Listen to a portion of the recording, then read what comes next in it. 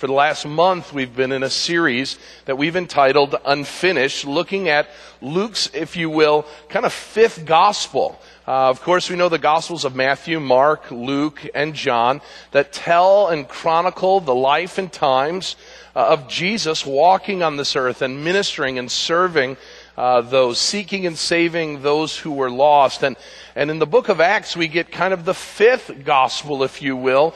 It's the gospel of the church and how Christ was going to impact His people and His church to begin the movement, begin the process of changing the world through the gospel that He had shared, changing the world through the gift of salvation that was given to us through the cross of Jesus Christ that day on Calvary.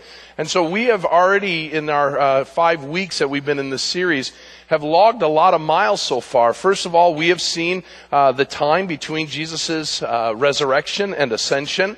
We've seen what Jesus was doing in those days after He had resurrected from the dead, that He had been seen and been talked to and touched by 500 people even at one point. He had interacted on numerous occasions with His disciples. It was that during that time Jesus would teach His disciples what they were to do when He goes. Of course, then we learned that they were to stay and wait in Jerusalem, and they obey. They do exactly what Jesus says, and they wait patiently.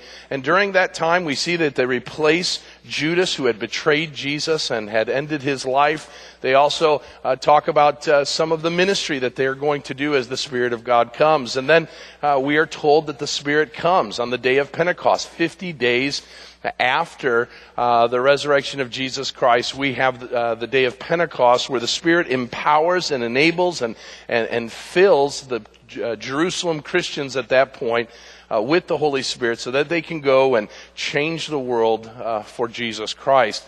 That is lived out in the miracle that we see, the first miracle of the book of Acts, and that is the gift of languages, where the gospel is able to be proclaimed in all sorts of languages, because during the day of Pentecost, a great festival was going on where dozens of people, or a multitude of people from dozens of lands all over the known world were there, and in their own language they were able to hear the gospel of Jesus Christ and what Jesus Christ meant to the disciples and how He could change the lives of those pilgrims who were there. And of course, they accept the gospel message. 3,000 are added to their number. And last week we learned about what the mission and the ministries of the early church were all about and how we can follow that model moving forward. But in verse 43 of chapter 2. If you're in Acts chapter 2, we'll be in Acts chapter 3, but in verse 43 of chapter 2, in the middle of our passage last week, a phrase is given, "And awe came upon every soul, and many wonders and signs were done through the apostles." Now, we're not given a lot of these wonders and signs, but this morning in Acts chapter 3, we are going to see what is the first of many miracles that take place through the book of Acts. The book of Acts is a miraculous book. It's filled with miracles. In fact, of the 28 chapters of the book of Acts, in 12 of the chapters, you're going to see someone healed. In fact, there are 14 very specific healing miracles that take place in the book of Acts. And here is the first one that we're going to see. A man who was crippled at birth, because of the power of the name of Jesus Christ, is raised up and able to leap up and run and do things he had never done before. And because of that miracle, it's going to change the way people understand Jesus and the apostles. But as we'll learn over and over again, as people accept this through these signs and wonders, there will be people who will reject what Jesus is all about and the place that He should play in our lives. But before we get there, let's look at Acts chapter 3. We'll look at verses 1 through 26. I'm going to read the entirety of the chapter. I'll ask for God's blessing on our time in the Word, and then we'll jump right in to what we need to understand about Acts chapter 3 under the heading, "In a Jerusalem Minute, Everything Can Change." Here, let's go ahead and see what the Word of God says for us this morning. "Now, Peter and John were going up to the temple at the hour of prayer, the 9th hour. That's about 3 o'clock in the afternoon, by the way. And a man lame from birth was being carried, whom they laid daily at the gate of the temple, that is called the Beautiful Gate, to ask for alms of those entering the temple. Seeing Peter and John about to go into the temple, he asked to receive alms. And Peter directed his gaze at him, as did John, and said, "Look at us." And he fixed his attention on them, expecting to receive something from them. But Peter said, "I have no silver and gold, but what I do have, I give to you. In the name of Jesus Christ of Nazareth, rise up and walk." And he took him by the right hand and raised him up. And immediately his feet and ankles were made strong. And leaping up, he stood and began to walk, and entered the temple with them, walking and leaping and praising God. And all the people saw him walking and praising God, and recognized him as the one who sat at the beautiful gate of the temple, asking for alms. And they were filled with wonder and amazement at what had happened to him. While he clung to Peter and John, all the people, utterly astounded, ran together to them in the portico called Solomon's. And when Peter saw it, he addressed the people, "Men of Israel, why do you wonder at this? Or why do you stare at us, as though by our own power or piety we have made him walk? The God of Abraham, the God of Isaac, the God of Jacob, the God of our fathers, glorified his servant Jesus, whom you delivered over and denied in the presence of Pilate when he had decided to release him. But you denied the Holy One and Righteous One, and asked for a murderer to be granted to you. And you killed the author of life, whom God raised from the dead. To this we are witnesses. And his name, by faith in his name, has made this man strong, from whom you see and know. And the faith that is through Jesus has given the man this perfect health in the presence of you all. And now, brothers, I know that you acted in ignorance, as did also your rulers. But what God foretold by the mouth of the prophets, that his Christ would suffer, he thus fulfilled. Repent, therefore, and turn again, that your sins may be blotted out, that times of refreshing may come from the presence of the Lord, and that he may send the Christ appointed for you, Jesus, whom heaven must receive until the time of restoring of all things, about which God spoke by the mouth of his holy prophets long ago. Moses said, "The Lord God will raise up for you a prophet like me from your brothers. You shall listen to him in whatever he tells you. And it shall be that every soul who does not listen to that prophet shall be destroyed from the people. And all the prophets who have spoken from Samuel and those who came after him also proclaimed these days. You are the sons of the prophet and of the covenant that God made with his fathers, saying to Abraham, and in your offspring shall all the families of the earth be blessed. God, having raised up his servant, sent him to you first, to bless you by turning every one of you from your wickedness." Let's stop and pray. Father God, we thank you for this passage of Scripture. I thank you that you are the God of the miraculous. You are the God who heals and restores people. You are the God who is even now restoring all things to yourself. And as we come into a world where we see all kinds of trouble and experience all kinds of pains and all kinds of sorrow and disappointment, Lord, I am glad as a follower of yours that I can have complete and full hope that you are the one who can address every need that I have. And so, Lord, I pray that I would be patient, that the people of this church would be patient in waiting for you to restore all things. Father, I pray that as we turn from our sin and as we live in obedience to you and your word, that we might experience times of refreshing, that we might be encouraged in our hearts, that we might be filled with joy, knowing you are the one who binds up the brokenhearted, who sets the captives free, and Lord, who allows the lame to walk. There's much in this passage that we may not understand, and maybe even on this side of heaven, Lord, we may never understand. But I thank you for your word that helps us to know more about why some of these things happen and why you choose to heal in one moment and in another moment don't. So teach us from your word this morning, I ask, and that it would change us in a powerful way. In Christ's name we pray. Amen. I'm a small town boy. I've lived in the town of Hinckley my entire life, and I love small town community living. One of the great things that I love about being in a small town is going to the local sporting events that take place in our local schools. It's a community event. You know everybody. It's kind of like a big reunion of the town. And when you go to the high school, for especially your basketball games at Hinckley Big Rock, and it's probably true in some of your high schools as well, you'll walk the hallways to the gymnasium, and the different clubs and organizations will have tables out wanting you to buy this raffle ticket, purchase this thing for a particular fundraiser as they try to raise money for their organization.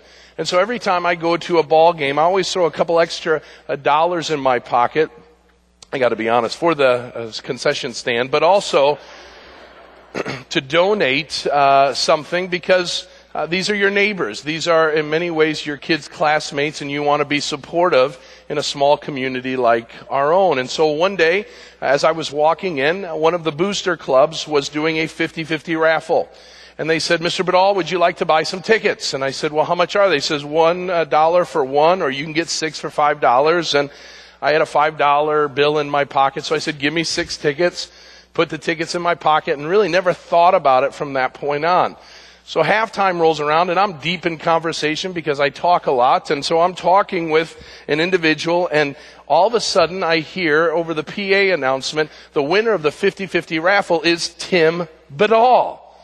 And I stop, forgot even what I was talking to the person about, and I stood up, and there's a clapping that's going on, and I'm excited, and the PA announcer says, and the jackpot for the 50-50 raffle is $1,100. Hallelujah. Glory, right? And of course, because I'm so quiet and so mousy in my personality, I made an absolutely amazing scene. As I bounded this carcass down the bleachers, I am thinking, what am I going to do with this $1,100? Number one, I'm not going to tell Amanda about it. Number two, I'm going to make sure I give something to the Lord. Remember, we got to give back to the Lord, okay? Especially when you gamble with God's money. And I'm all excited. I've got all these ideas on what I can do with this money and all of that. And people are enjoying watching my life totally change. I've gone from a poor man to a rich man. This is awesome. By the time, and by the way, all of this is going on. I'm a quick thinker, so all of this has gone through my head as I've gotten to the bottom of the bleachers. And by the time I hit the gym floor to go collect my earnings, the PA announcer goes, we'd like to apologize. The jackpot is $11. So for those that don't do math, I made $6. Okay? Don Henley and the Eagles were right when they said, in a New York minute, everything can change. I went from the thrill of victory to the absolute agony of defeat. Now here's the funny thing. The audacity at that point, you know what they asked? Do you want to donate the money back? I would have donated the money back had they not messed up like that, right? No, I took my $6 and I went to the concession stand, okay? But how true is it, in a matter of a moment, your life can change? I went from one spectrum of ecstasy down to a great place of disappointment, all in a matter of a couple seconds. And some of us have experienced life that way. Some of us have gone in and been having a great life and everything's going great for you. And you, if someone was to ask you, are you content? You would say, I am utterly and completely content. I am happy with my life, only to go to the doctor's office and hear your life has dramatically changed. Some of you experienced the loss of a loved one, or the loss of a job, or strife in a relationship, where everything in a moment was turned on its head. You were going in one direction, full speed ahead, only to have the emergency brake pulled and you suffer the greatest whiplash of your life. In a New York minute, everything can change. But some of us have experienced great times of joy. Recently, and I think I've shared this with you, but recently I was at a convenience store gas station in the town where my work is at, and as I was paying for my gas bill, a man screamed out an exclamation because with a scratch-off lotto ticket, he had just in that moment won $4 million. In a New York minute, was a Waterman minute, anything and everything can change. And some of us have experienced the good side of that. Others of us have experienced the bad side of it. In Acts chapter 3, we come to a Jerusalem minute, a moment in time where a man's life is going to change. Now here's the great truth that I want you to know that is overarching all of what we're going to talk about today. No matter who you are, no matter what you're going through, no matter if life has been good or life has been bad, whatever the circumstances of your life are, when Jesus shows up in your life in that moment, everything can change. And the lame man of Acts chapter 3 is going to experience it. So there's 2 points I want to draw out this morning. As we look at Acts chapter 3, I want you to see, first of all, a hopeless situation, and then I want you to see what is our heavenly solution. So let's look first of all at the hopeless situation. The hopeless situation. Notice in verses 1 through 3 of Acts chapter 3.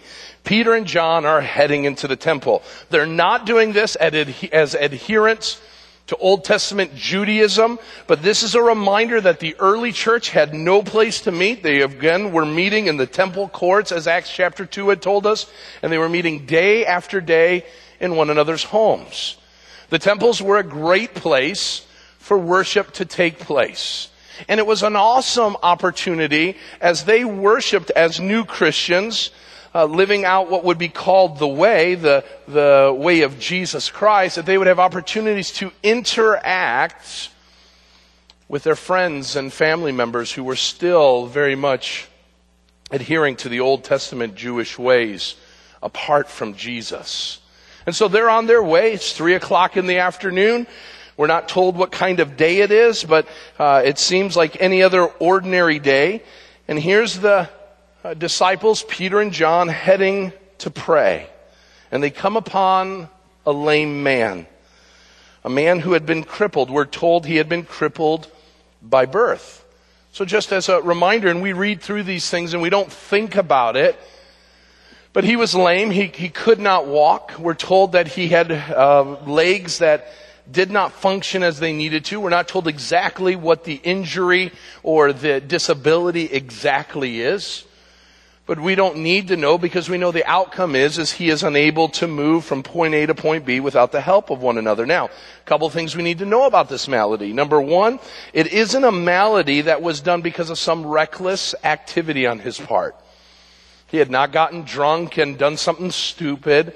He had not been overly aggressive in some sort of work experiment or something that caused this. He had not been clumsy or fallen from a high ladder or something that would cause his legs not to work. It tells us very clearly that he had had this malady from birth. And so this man and this picture, and by the way, in this chapter you'll see a lot of contrasts that will go on. And I'll highlight some of them and others I won't. But one of the main contrasts is the pitifulness of this man who would then be placed under what is called the beautiful gate.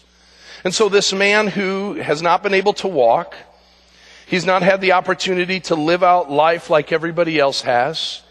This is a young boy who was not able to experience playing with his friends, running and playing tag and doing what little Jewish boys would do in the first century. As he grew older, this man probably had no opportunity to work for a living.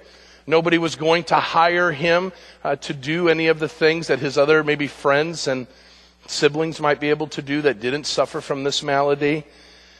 For the most part, scholars say that if you were a crippled individual, there was really probably very little chance that you would experience love and relationship and marriage.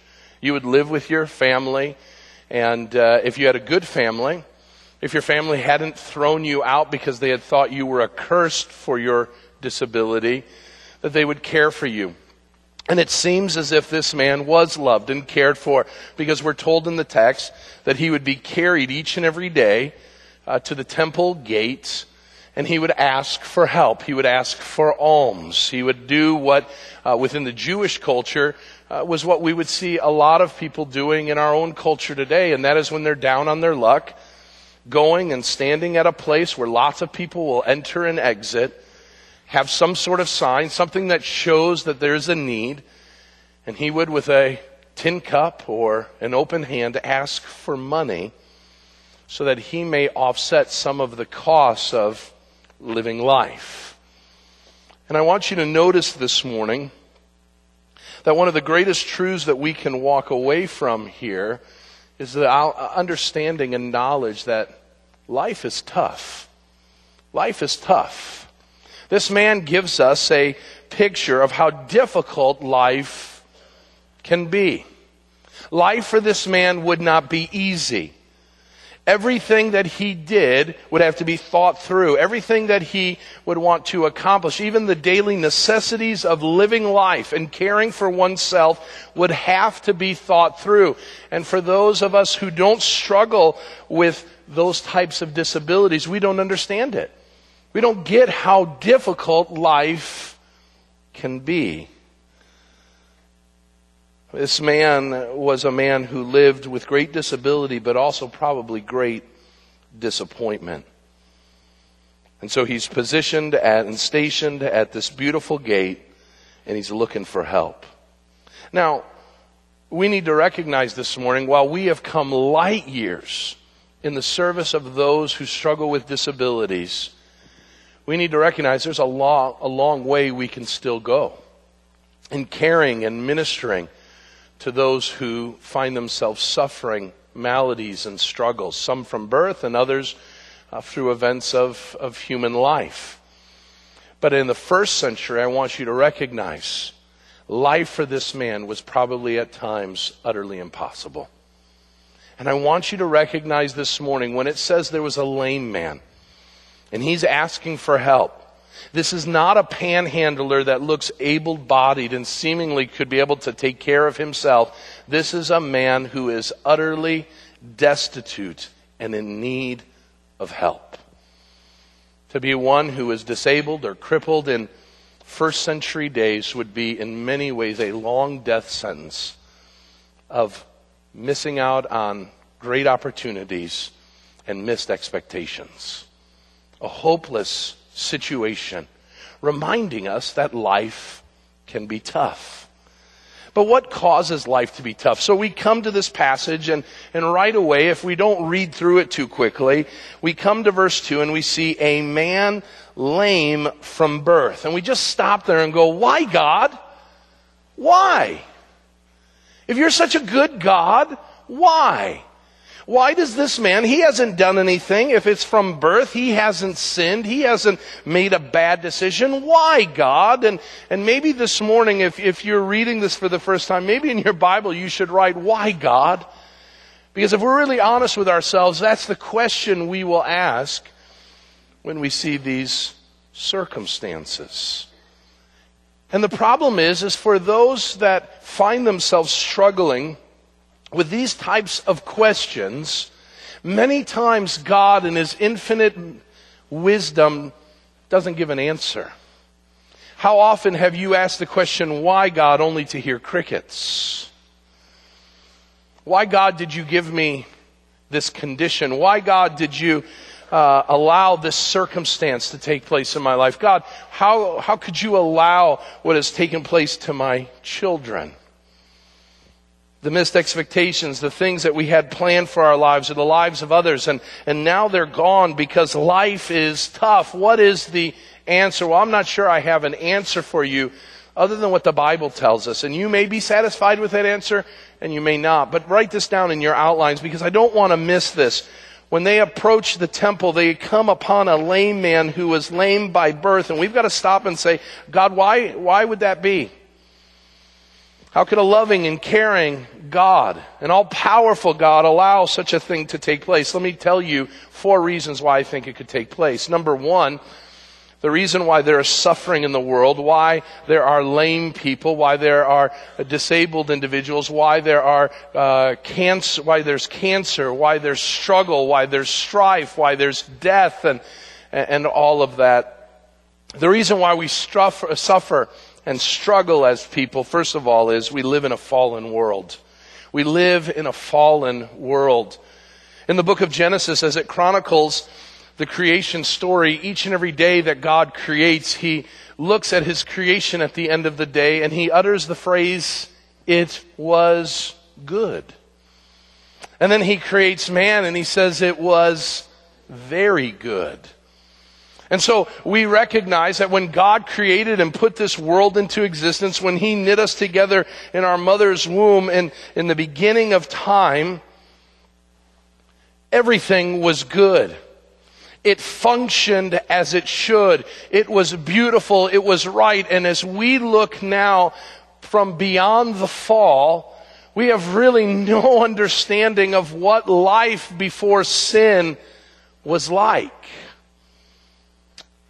What our bodies may have been like. What our relationships could have been like. Because in that garden, after God said it was very good, man rebelled against God and put upon himself and us, his posterity, and even all of creation under a curse. And that curse caused fertile ground to have weeds. It caused man and woman who had a perfect and wonderful and beautiful relationship to have strife and all kinds of fighting. It caused a perfect relationship between God and man to be a relationship where man now stands hostile against God. And so as we look back and we wonder pre-Adam's sin, because the Bible tells us in the book of Romans, through one man Adam, sin entered the world, and now all have sinned. We now, because we are in the line and in the descendants of Adam, carry this sin within us, and because of that, our world does not function as it should. And because of that, we experience great sorrow. Because of that, we do not always see things meet our expectations. Because of that, there is loss. Because of that, there's grief. Because of that, there is death and there is dying and there's all manner of dysfunction in our world. And we just need to recognize this morning that sometimes we suffer because we are a part of the human race. This seemingly is why this man is suffering. He's not done anything on his own that would cause it. No one else has done this to him. We give no report that someone had harmed his mom during the pregnancy and assaulted her that would have caused in utero the baby's joints to go out of order or out of whack. We get none of that. What we get is seemingly an innocent individual being impacted in a way that would change his life forever, would cause his life to be very, very difficult all the days of his life. And the only thing that he can seemingly blame it on is not a decision he made, but because he lives in a fallen world. And some of us this morning need to recognize there's no other answer than that. We live in a fallen world. Number two, I want you to notice that the second reason why you may be suffering, the second reason why you may be dealing with things that you would rather not, that your life isn't perfect, is not just because of the fallen world, but it gets more specific. It's because of personal sin. Because of personal sin. 1 Corinthians 11:30 tells us that the church of Corinth, that within the church, there were people that were sick and there were people that were dying. And Paul says the reason why is you're making a mockery of the things of God, and God is bringing His discipline upon you.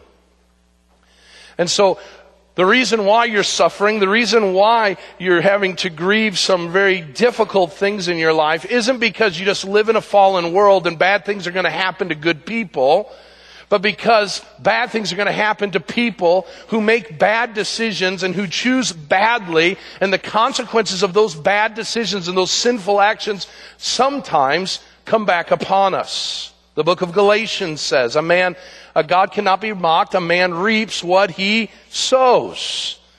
And so God in His mercy, and you need to understand this morning, God in His mercy is able, because of the blood of Jesus Christ, to overlook much of our sins. And in His mercy and His grace, He allows sins that we should be held accountable to not get the full extent of those sins.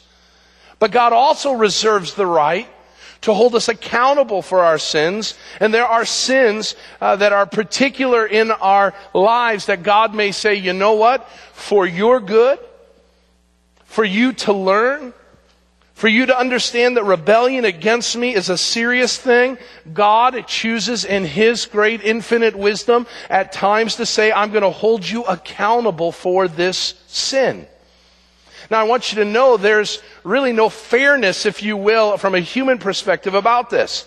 Because if you think about it, there are people that will live with reckless abandonment and never struggle, never have an issue.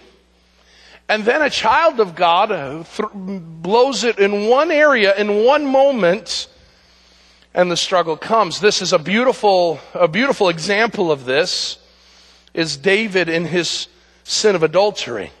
David is a man after God's own heart. David is doing what is right in the eyes of God. David has a wonderful relationship with God until one day he sees a lady bathing on a roof not far from the palace. And lust fills his heart, and he can't grab a hold of that lust. And so he says, I want this woman. He sleeps with her. And no doubt he is not the only person in Jerusalem on that night that has committed adultery. But in that moment, God in His wisdom would allow not only for Bathsheba to become pregnant, a consequence of that action, and number two, that baby would be born and then very quickly die. Now, why would God allow that? Because God was using this consequence of His sin to drive His child back to Himself. That had that consequence not been there, then David could have gotten deeper and deeper and deeper into sin. Had he not experienced the consequences of his sin, there would have been no warning to stop what he was doing. Some of us, and this is really hard for us to swallow this morning, some of us are experiencing the pain and sorrow and deep pain and sorrow of life, not because we live in a fallen world and we can blame Adam for that. The only place we can look is ourselves. We've blown it. We chose in a moment a decision that would have massive ramifications in our life for the entirety of it. Thirdly, so we have life can be tough, and the reason why is we live in a fallen world, or because we've committed personal sin, or third, because someone has sinned against us. And so maybe this morning you're living a tough life and life isn't going the way you want it to, and you're saying, well, okay, it is living in a fallen world, but for as much as I can tell, what I'm struggling with, what I'm dealing with, it's not my fault. Even though I'm a sinner, even though I'm not perfect, I can assure you maybe the consequences of what I'm experiencing right now isn't because of something I've done. And because of that, there's all kinds of shame and there's all kinds of concern about this. And the reason is because you're a victim of someone else's sin. Joseph is a great example of this in the Bible. We studied Joseph last year. And Joseph, think about it. Joseph finds himself going from a favored son in a home of a wonderful, godly man, living, and while his family wasn't perfect, a good home, a home that was protected and all of that, to in a moment, in fact, in a New York minute, going from being the favored son, having all that he needs to live and be prosperous, to being chained up and dragged behind traders who are going to put him into a slave auction. Why? Did he do something wrong? Well, of course, Joseph was a sinner, and Joseph, of course, lived in a fallen world, but that wasn't the reason why all this happened. The reason why all this happened was because his deadbeat brothers couldn't keep their anger in check, and they threw him into a pit. They wanted to kill him, but then wanting to make a profit and not have the blood of their brother on their hands, they sold him off. And you would think, well, Joseph would say, I'm not a slave, I'm a favored son. Well, nobody would believe him because of the sins of someone else, the sins of his brothers. We see that in the sin of Potiphar's wife. So Joseph moves his way up, and if you want to know more of the story, go to the end of Genesis and you'll learn that story. But Joseph finds an opportunity to work and again find a place of significance. And right when he gets to a place where life is going well, a woman accuses rape of him, even though he's innocent. Her deception and her manipulation and her lust get him into trouble that puts him into prison for 13 years. And so when Joseph's in prison, surely he could say, well, it's Adam's fault. But it's of no fault of his. It's the fault of Potiphar's wife. And some of you this morning are experiencing great pain and great sorrow, not because you're perfect, you're a sinner, but your sin is not the reason for what you're experiencing. And you got to recognize that. And here's the hard thing. It doesn't make it any easier. Because you already know that. You've already been offended by the hurts and pains and sorrows that have taken place. One final one, and then I got to get moving in this, but one final way is that suffering comes because of demonic activity. And so we've got the fall, we've got, because of our own personal sin, we've got the sins of others, but now demonic activity. And we are told over and over again that we can become direct targets of the devil.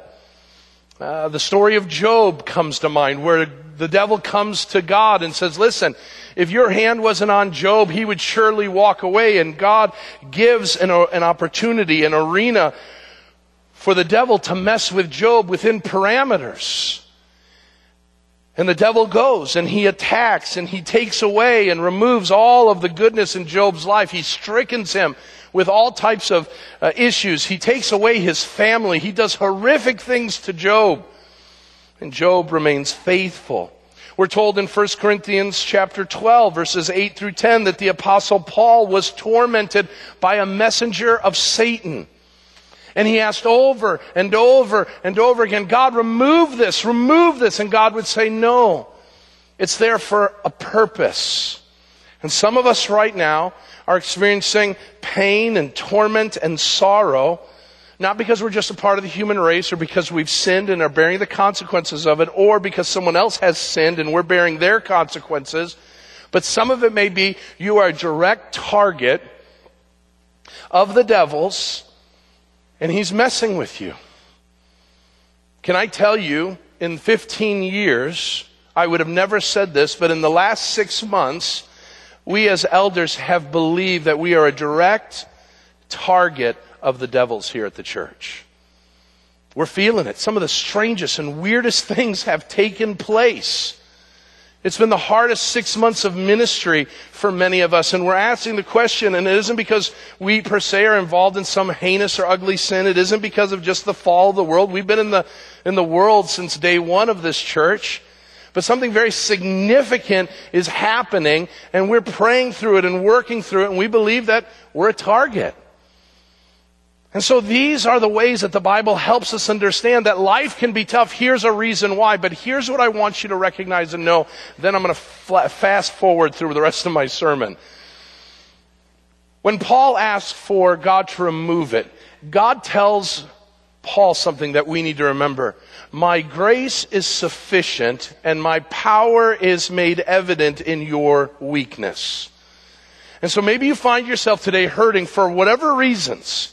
Understand two truths. Number one, God is enough to get you through it. Now, does that mean you'll be prosperous? Does that mean your cancer will go away? Does that mean that your disability will go away? Probably not. God can, and when He chooses, He will heal. But that's usually, we call those miracles that are exceptions to the rules. But within our struggle, in those tough times, God is enough. And here's the great thing. When we are weak, God manifests and makes Himself through you strong. And so that's the great promise that we have. And so we come to this passage and we ask, why God? Why a lame man? In the Scriptures, I'm so thankful, walk us through it. A couple other truths and we'll fast forward quickly through them. What we see is another reminder when life is tough is sometimes our trying isn't good enough. Sometimes our trying isn't good enough. And so what will inevitably happen is when life is hard, we will pull ourselves up by our own bootstraps. We will do whatever we can in our power to try to alleviate the pain. And what we see in this lame man, nothing's going to fix it. No amount of friends are going to fix it. No amount of money is going to fix it. No amount of support is going to fix it. This man was, and this man will be, in his estimation, always crippled, always lame, always struggling with something that is so much bigger than him. And this is a reminder then that we shouldn't put our hope in temporal things. Write that down. We shouldn't put our hope in temporal fixes. You see, this man, he goes to the temple, and what's the temporal fix? Give me some money, some gold and silver. That will alleviate some of the problem. That will alleviate some of the pain. That will make life maybe worth the living. If I get, so a good day for this man is there's a lot of money in his tin cup.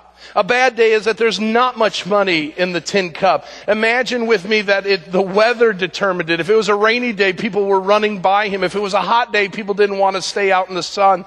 All kinds of things could cause this man not to have a good or bad day. And yet he put his attention that the only thing that would make his life better was money. How many of us in our struggles, in our sorrows, look to possessions and people and pleasures and the temporal things of life to somehow say, this will make it better? I recently was talking with a young man, and the young man had just bought a car. And he says, I love how this car makes me feel. I love owning a car. And I said, you don't own it, you're making payments on it. And I said, I'm heartbroken. He says, you're not happy that I have a new car. I said, no, I'm not, because if you think that car is going to make you happy, it's not. And I don't want to be there that day when that car no longer gives you the joy and the happiness and the contentment that it did, because the Bible says, do not put your treasures on things on the earth, because moths will destroy and rust will corrode and all of that. And yet we do that. We do that all the time. This person, this boyfriend, this girlfriend, they'll complete me. This new house, it will complete me. This new job, this new promotion, this new inheritance, that will take care of it. Can I just tell you really quick, this whole Harvey Weinstein sex scandal that's going on in Hollywood tells us one thing that we always are blinded by, and that is Hollywood is way sadder than we ever give them credit for. They got all the money, they got all the pleasure, they got all that, and what we're learning, they're way more broken than anybody would have ever imagined. So stop thinking your temporal fixes are going to fix things. And listen, before I forget and before I go on, the only thing that does fix it is Jesus. And so that moves us to a hopeless situation. Now I want you to recognize very quickly that in this hopeless situation, it's not the intent of the passage, nor do I want to squeeze it into the passage, but I will make reference to the fact that in this lame man, we see ourselves spiritually. In this lame man, we see ourselves spiritually. Disabled by birth because of sin, we find ourselves away from God, unable to do the things that we should have been able to do. Sin has now caused us to not have a right relationship. A right relationship with our world, a right relationship with our God. And as a result of that, we go about this world in our sin, grabbing for whatever we can to make life a little bit easier, a little more worth living. And so we grab the things of this world thinking those things will take care of life, filling our lives with those things, only to find out that the only thing that truly can save us is something outside of ourselves. By the grace and mercy of someone else, that we may have the cure that we need, that cure being Jesus Christ. A hopeless situation leads us to see a heavenly solution. A heavenly solution. Scholars believe that when this lame man was sitting there, he had been there for some time. In fact, in chapter 4, we are told that this crippled man was more than 40 years of age. Now, I don't know how long his practice of going to the temple was, but one scholar particularly said, and he speculates, I wonder if this crippled man, if he was more than 40 years of age, that means he was older than Jesus. This is 33 AD. I wonder if this crippled man had been sat there as a young boy at the gate of the temple when Mary and Joseph brought baby Jesus. I wonder if, he goes on and says, I wonder if this crippled man was there at the temple gate when Jesus, as a 9 or 10-year-old, stands before the temple leaders and teaches them as a young boy. Remember when his mom and dad take off thinking he's with them, and they take off to go back home, and they got to come back to Jerusalem to get Jesus because he's in the temple? This guy asked the question, I wonder if he was there. I wonder if this man was there when Jesus, and now the speculation gets a little more plausible. I wonder if this man was there when Jesus, as this new rabbi who would go into the temple and would unveil the scroll and read from the prophet Isaiah and say, in your sitting, in your hearing, this word has been fulfilled. I wonder if he had experienced Jesus then. I wonder if he'd experienced Jesus as Jesus entered into Jerusalem on Palm Sunday. Many people believe this man knew who Jesus was. But like many in our world today who have a cursory understanding and knowledge of Jesus, they had not experienced Jesus. And so how was this man who was lame going to experience Jesus? I want you to notice the heavenly solution involves Christians extending love. Christians or Christ followers extending love. So now we've gotten through 2 verses today. We're moving really quick, aren't we? All right. So now we see that Peter and John are heading in. They see this lame man, and their eyes capture one another, if you will. And seeing that Peter and John's about to go into the temple, he asks for alms. Hey guys, help me. It doesn't seem to think that they know who Peter and John are. They're just ordinary guys, and they say, hey, help me. Can you help a guy out? Can you help a crippled man out? Can you give a little something? And Peter's response is, listen, I don't have silver or gold. Now, that, listen, doesn't mean that when you see a panhandler in Chicago, that's your biblical response. If you've got silver and gold, give silver and gold. So what we're going to believe is this isn't some Christian response of Peter, that like the disciples of what we've known during Jesus' time, they didn't have a lot of money. Remember, they weren't working. They were being benefited and cared for by the good of other people so that they could continue to do their ministry. So they have no money to give. And so he says, listen, I don't have gold or silver, but what I do have is way better than that. And that's a reminder that while we can help the temporal needs of someone, what is far greater is the spiritual need. Peter and John say, even if we had money and we gave it to you, it would help you for a moment, which is good, which is important that we do, which extends love, but you need Jesus. You need to be healed. You need to be set free. And so they extend love. I want you to notice the love that is shown to this man. First of all, he is carried each and every day by people. That's love. That's love. Second, he's given alms from people. Now, we don't know if these alms were given out of pity or they were given out of obligation. You know, the guy's at a perfect spot, right? He's at the temple courts. So you're walking in, going to church, and the guy's like, hey, help me out. And you know what the Bible said about your need to give to people in their hurts and sorrows. And so this guy had positioned himself in a great spot, and that the guilt value, if you will, was primo, okay? And so this man, maybe people are feeling obligated, but I'm going to imagine there were some who were filled with compassion for this man, and they gave. And so they extended love. But I want you to notice Peter and John especially. Peter and John extended love. And a couple things that I want you to see with regards to this. Number one, they weren't too busy to do so. They weren't too busy. They stopped. They had places to go. They had people to see. They had religious obligations to get to. But they stopped. Number two, they entered into the hurt of the lame man. Notice it says, and they asked them to fix his attention on them.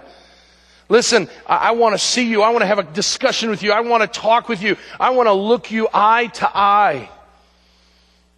They weren't too busy, nor did they allow their good to not be soured by someone who isn't doing well. Some of us have this mentality that life is good, so stay away from anybody whose life isn't good. I don't want them to cramp my style. I don't want them to take away my happiness buzz.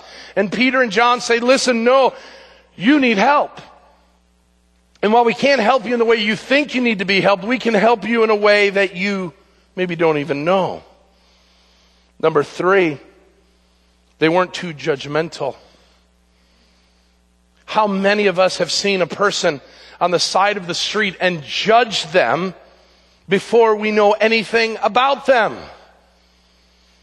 How many times have we judged when someone has said something has happened to them and we don't know the full extent of the story and we've already prejudged them that it's their fault and their sin? This man needs help, and his neighbors need to help him. His neighbors need to care for him because unbeknownst to him and not because of anything he's done, he finds himself crippled and in need of help. Brothers and sisters, what an awesome reminder that we should always be on with regards to helping not only our neighbors, but even strangers amongst us. I think of the words from the songwriter Brandon Heath, who puts it this way: all those people going somewhere, why have I never cared? He says, give me your eyes for just 1 second. Give me your eyes so I can see everything that I keep missing. Give me your love for humanity. Give me your arms for the brokenhearted, the ones that are even far beyond my reach. Give me your heart for the ones forgotten. Give me your eyes so I can see. Some of us are blinded by the hurts and the sorrows around us. And because of that, we are unfitting examples of what it means to be followers of Jesus Christ. Because let us never forget, we are that lame man. And Jesus who was well, Jesus who was rich, came, grabbed our attention, kneeled down to us and said, hey, I can make you well. And we've experienced that. Number 2, we need to extend love. Number 2, we see unbelievers experiencing Jesus. So here in the first part of the passage, we got the lame man. In the second part of the passage, which I'll address, in fact, next week as well, is the crowd and more of the sermon that is preached, because this lame man gets healed. He's 40 years old. Everybody knows he's a cripple, and they've seen him now healed. And they're like, holy cow, how did that happen? We got questions, and thousands of people begin to gather together. We're going to learn in chapter 4 that this multitude of people come around Peter and John, and they want to know, how'd you do it? What's the secret? And Peter begins to proclaim, it isn't our piety, it isn't our power, it's Jesus. And you need to experience Jesus. But how do we know if people experience Jesus? How do we know as we share Jesus with others, how do we know if there's an experience that's taking place? I want you to notice, first of all, there's life change in the people around. This man goes from being on the ground hurting to now, in the name of Jesus, jumping up and leaping for joy and praising God. That you cannot dispute. You see, we live in a culture where people who say they experience Jesus haven't really experienced Jesus. They say they have, but they haven't. This man, you know he experienced something. He was lame, and now he's running around yelling and screaming at the top of his lungs, I'm healed, I'm healed, I'm healed. Number 2, experiencing Jesus will mean that you're going to praise God. This guy praises God. He doesn't praise the disciples. He doesn't praise someone else. He praises God. God is the one who healed me. And if you want to know if someone's experiencing Jesus, they are pointing and exalting Jesus as the one who has fixed everything, who has changed them forever. And so a person who's experienced Jesus, when someone says, why do you have this joy? It's because of Jesus. Why do you have this hope? It's because of Jesus. How can you deal with such sorrow and such pain and such suffering? It is because of Jesus. This man over and over again points to Jesus.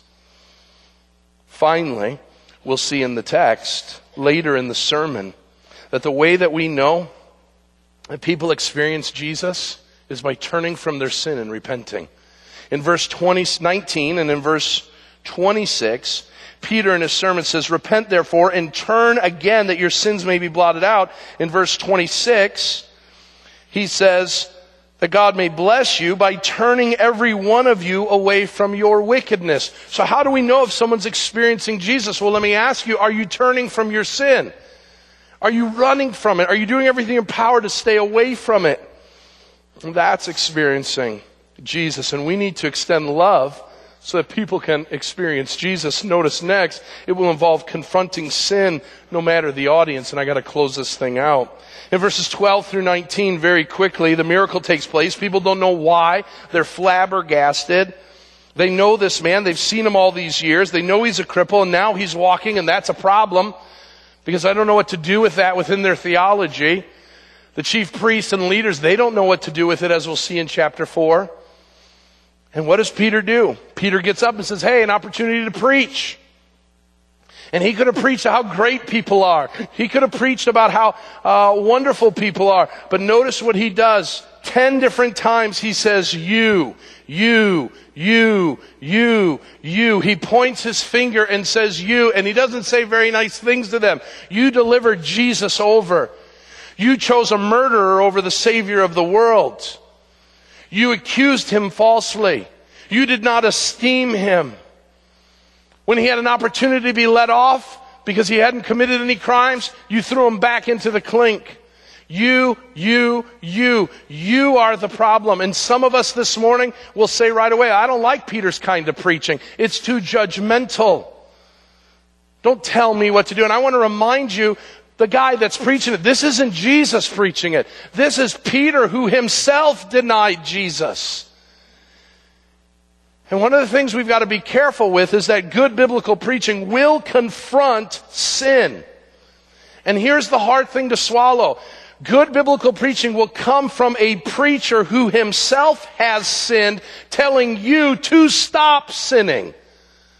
So I got my own problems, I got my own sin, but God in His infinite wisdom, and I don't know why, and sometimes I really struggle with this, why would God allow a sinful man like myself to preach to a group of sinners and tell you, you have done things that have disobeyed God?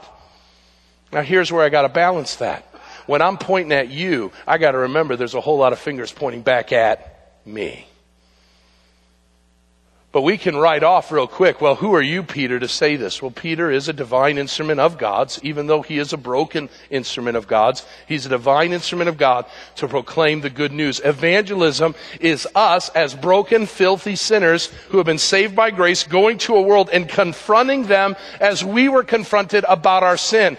But judge as you would want to be judged. Confronted as you would want to be confronted. So Peter confronts him and says, you are the reason, you're the problem. But notice in verse 17, he opens the door. He says, you did this in ignorance. You didn't know. You didn't have a relationship with Jesus. You didn't understand all of it. But now you do. And so now you're not in ignorance. Now you know the power of God that was working through Jesus Christ, the Messiah, the one that the prophets proclaimed about and prophesied about, the one now that we saw with our own eyes who has been resurrected from the grave. This Jesus you sinned against in your ignorance, but now you know the rest of the story. So now what will you do? And notice that not only does it involve confronting sin, but let us never forget it involves offering grace. Offering grace. Starting with the patriarchs and through the prophets, Peter tells the story that Jesus is the one who came to save people from sin, to heal the lame, to set the captives free, and that's what they're seeing. And now what are they called to do? Turn from their sin and experience what? Refreshing and restoration. And that's what I'm telling you. If you are living in your sin today, you should be confronted of it. Your sin is going to send you to hell. But because of God's amazing love for you, God in His rich mercy sent Jesus to die that you can have refreshing, you can have restoration, and you can spend eternity in heaven with Him. What are you going to do? Are you going to stay there now out of your ignorance? Or will you bow the knee, turn from your wicked ways, and follow Jesus?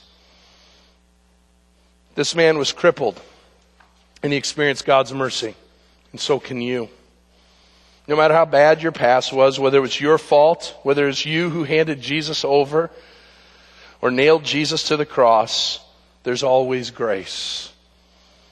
Turn from your sin and He'll forgive you. And finally, Christ followers, remember that we are to take the mission of God to heart.